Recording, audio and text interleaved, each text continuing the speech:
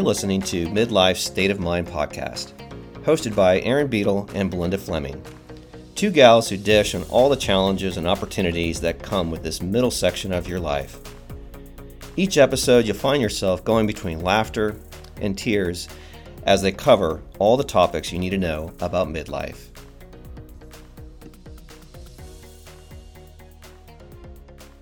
Welcome back to Midlife State of Mind. I'm your host, Aaron Beadle. And Belinda Fleming. Welcome to today's episode on rituals. What are rituals, Belinda? They are ceremonial acts or actions, a series of actions that can be repeated in a precise manner that have meaning to us. There are so many reasons to incorporate rituals into our daily lives, and today we're going to touch on a lot of those different areas. And so rituals differ from routines. Routines are usually a sequence of actions that you follow, and they often are more mundane things like checking off your to-do list. It could even be your morning routine. You get up, you make your bed, you brush your teeth, you do all of these specific tasks in an order. But rituals then are more meaningful and they're internally motivated. So a ritual is something that we might be preparing our mindset for the day. It doesn't have to be something that's done obviously in the morning, but for me personally, when I think of my own rituals, it is the morning when I wake up. Well, it sets the tone for your day, don't you think? Yes. So that moment of before my feet even touch the ground, I open my eyes, I connect with my breath, I spend a few moments in meditation, and sometimes it depends on what my day entails if I'm going to be able to spend 20 minutes in meditation or if I'm only going to be able to spend 10 minutes. And I think oftentimes, like you said, rituals can be associated with religion or worship practices. But then there's also lots of rituals surrounding birth, death, and weddings. They've actually found evidence of ritualistic behavior dating back 70,000 years to Botswana, South Africa, and they were around funeral rituals, how bodies are prepared for the afterlife. And one thing that I found very interesting is that all rituals have three elements in common. They consist of behaviors that occur in fixed succession, one after the other, and are typified by formality and repetition. They have symbolic meaning, and the ritualized behaviors generally have no obvious useful purpose. So it's not like when you do a morning routine where you brush your teeth because you don't want to gross everybody out with your bad breath.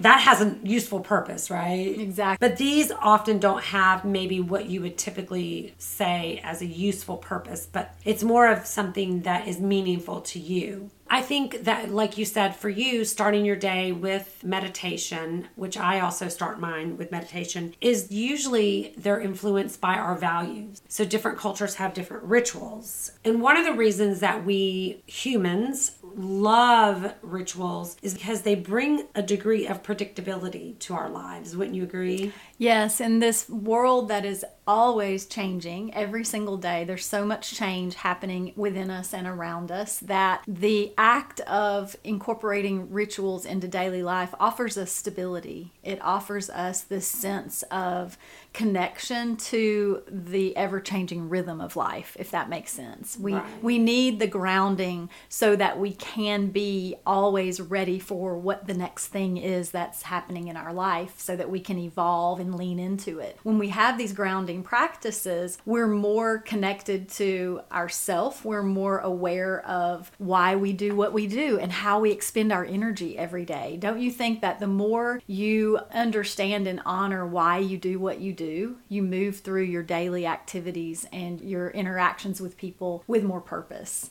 So it's interesting that rituals can give us significance on a daily basis, small little compartments of time that we might incorporate a meditation or saying, today I'm going to go walk out into nature and let that be part of this ritual of connecting back to myself, connecting to all of that's around me. But what we also notice is that we have to be flexible about rituals as well, because life can get a little bit crazy at times. And so if you become so attached to a specific order of things all the time, that could create more suffering for you instead of doing the opposite. The ritual is supposed to be grounding you. That's something that when I think of a ritual, I think of it as like a plant kind of analogy, that the ritual are the roots that ground you, but then the thing that comes from that tree or flower or bush, it has to be able to move with the wind and kind of be flexible and flow, because otherwise, if you're rigid, the first big wind, it's going to blow you over and it's going to crack your trunk. The ritual is the roots that ground you, but then you have to let yourself be flexible. And I know that me being the type of person that I am I don't have OCD, but I'm anal retentive. And it's funny because I have a tendency to get really focused in or set in my routines. Right. It's not because they even have any meaning other than it gives me the illusion of control. Right. Which is just the order. You want to keep order in all things. Yes. And that would be your habitual pattern, not Yes. a ritual that is meant to... Internally motivating. Yeah. Well, it is internally motivated because I'm like, it helps calm the crazy in my head, but it's not the right type of ritual. Rituals are often, they've done lots of research on rituals, and they have been shown when they give people like a task, let's say they have to speak in front of a group of people. The people that were given a ritual to perform beforehand were much calmer than the people that just sat and waited before it was their turn. Like you said, it grounds you and it gives you something to put your focus on. Right. Well, it's interesting. There is a study that was conducted by University College in London that proves that it takes an average of 66 days to form new behavioral patterns. And it may take a bit of time to incorporate a new ritual, whether it's daily, weekly, or yearly. And sometimes it will feel natural, necessary, and effortless over time, but it might not initially. Does that make sense? Mm-hmm. So we can all take a moment to reflect, okay, what is it that are habits in my life, and are they making my life better, or are these habits creating more difficulty in my day-to-day? And then also separating what rituals do I have in my life that really energize me, make me feel fulfilled, and are there any areas where I would like to add more ritual, more impact to why I do what I do, and have this sense of purpose. So experiencing an event through the lens of a ritual versus experiencing an event through a habit is very different. One thing that I read is that ritualistic behavior improves societal bonding when it's practiced collectively. So if you think about if you go to church and you're all worshiping together and you're singing together in this collective energy, if you're going to a yoga class, you know, there's a big difference between doing yoga by yourself at home or doing it in a group setting, because there's this bonding that goes on. It's this union when you're with a bunch of people doing the same type of ritual, if you will. And there's so much power with this collective energy. It's palpable. You feel it. You know, you walk into a room with like-minded people, and just the vibration of in yoga when we chant or something, just like in church when you sing. Yes, it's beautiful. It's very powerful, and it is different than if you're just doing that alone by yourself. So. Yeah, so it is. It's a way for you to bond with others. I did read about research by a man named Van Molken. He looked at religious rituals in Brazil, and I thought this was really interesting. He determined that by taking part in rituals that it boosts your pain threshold. Interesting. One of the things that I learned when I was doing my yoga therapy was about this idea of how people who live with chronic pain, when they do take part in a yoga class, in a class setting, that they report less pain than someone who maybe does an exercise class without it being ritualistic. Mm-hmm. So maybe they just went to a Zumba class. Saying the word Zumba, I always think of that commercial where the guy is, you know, he's got CIA spy and his mom calls and she's like, "What's all that noise? Are you taking a Zumba class?" And my husband always makes fun of me because I have the habit of calling it the most inopportune time and like asking my kids, "Are you taking a Zumba class?" I love it. I love it. So rituals connect us socially with this social bonding, either if it's yoga or church, if you're part of even an athletic team, yes. anything like think that. about Sports, teams. Wow, talk about that connection. So. Yes, that is interesting because if you think about professional players, non-professional players, they will have rituals. They have to wear their socks a certain way or a certain color socks. They may have a prayer that they say every time before they go up to the plate or whatever. Lots of rituals. So it's not a routine. it's a ritual because to them it has meaning. Well, I did a little research on some timeless female rituals, and this was very in-depth research that I did on Netflix. It was with this Aussie comedian. His name is Jim Jeffries, and he proceeds to tell some of the funniest stories. And he talks about that he has lived in his lifetime with 3 women that were romantic relationships. And of those 3 women, they have all left him. He was not the one that chose to leave or end the relationship. It was him. I mean, it was them. They were like, bye, Jim. Yes, see you later, Jim. But he tells a funny story that they all go in the bathroom every night before it's time to get into bed, and they rub some sort of lotion all over their bodies, and then they come and they proceed to get into bed beside him. And the next thing that happens after that, that's part of the ritual, is they proceed to tell him all the things he's done wrong all day long. So he attributes, I think, this magic potion that they're putting on their bodies in the bathroom to having to tell him everything he did wrong during the day. So he tells it so much funnier. But yeah, I thought it was hilarious. Oh my gosh. He attributes that to a female ritual.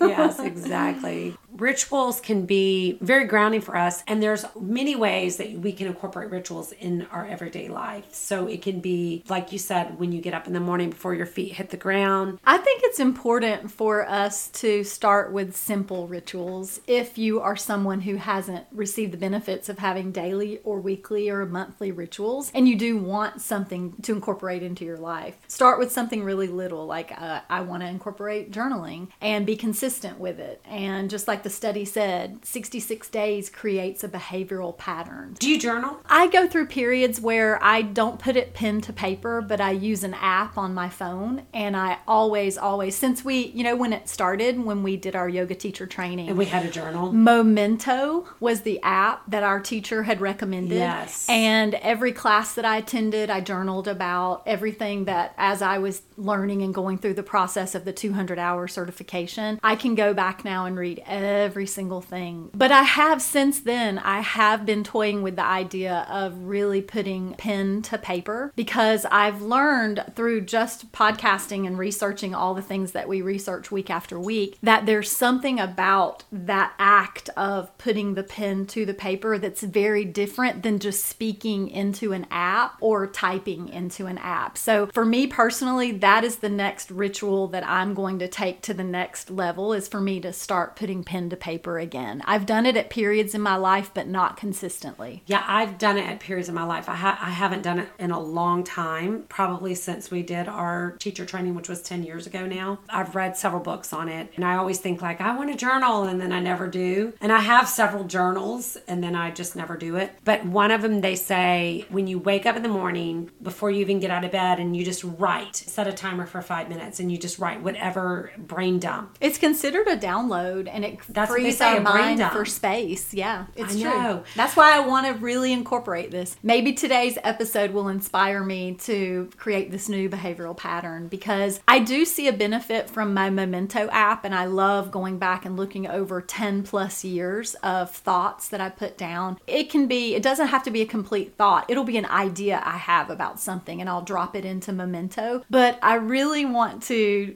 as of today, I'll just make that commitment that starting today, I would like to put pen to paper and see how that benefits me versus just speaking it into an app. Right. The book that I'm referring to, it's called Writing Down Your Soul's Purpose. The funny thing that she said is you write, but you never go back and read it, is what her recommendation was. Well, that's a true download then. You're downloading that's it what and you're she moving said. on. You keep it, but you just write. You set your timer for however many minutes works for you, and then you just write and write and write, and then you never go back to it. I do find some benefit, I feel like, would be in going back. I like seeing going maybe back. where you were 10 years ago and maybe how much you've changed, and kind of a way for you to track yourself and your growth. I don't do it often, but I think just the benefit of maybe even once a year, or even if it's just every couple of years, let me go back and see what. So is a Memento, is it on your phone? Yes, and it's been on my phone for 10 plus years. So pen to paper might be nice. Well, I was going to share how I create my vinyasa flow sequences, and I'm very ritualistic about that as well. I always go through the 7 chakras, the energetic body, the subtle energy that's located along the spine, and everything that I do in a vinyasa class is leading up to the state of samadhi at the end, and when we come to our final shavasana. And so we have to methodically make our way to that place. And we've learned from the ancient practice of yoga that in order to peel away all the layers of protection that we've put around our spirit or our soul, if you will, we have to go through the movement process to get to the place of stillness. So it's really lovely. Sun salutations are something that are always incorporated into my vinyasa flow practices. And sun salutations are always the same. I might change one little thing just to give a little different modification occasionally, but I can do it blindfolded. I can speak it out loud. I just know it like the back of my hand. And there's something really powerful about the fact that it's been handed down for thousands of years. It is this wonderful greeting to the sun that you do every morning. I'm very connected to elements and the power of elements in our life, and it is beautiful ritual. Showing up, just the act of unrolling your yoga mat and coming to your yoga mat is a lovely ritual that has changed my life. Well, it's definitely changed my life, and I do love all the salutations. And rituals really allow us to savor the shifts in our life. So the shifting of seasons, we can acknowledge that with rituals. We do it through yoga with having a sun salutation practice where we do 108. You and I have done that before. Many times, yeah. And it's very powerful. And rituals allow us to savor the different textures. Our human experience is so complex, and we can add so much more richness to it when we attach it to rituals, I think. When I really started a solid yoga practice, I did Ashtanga. And the reason I was drawn to it, and I had to be really careful, was because it is a sequence and it follows, and there's a reason for the sequence and the way it moves through the body, but it also fed a bit into my ritualistic routine.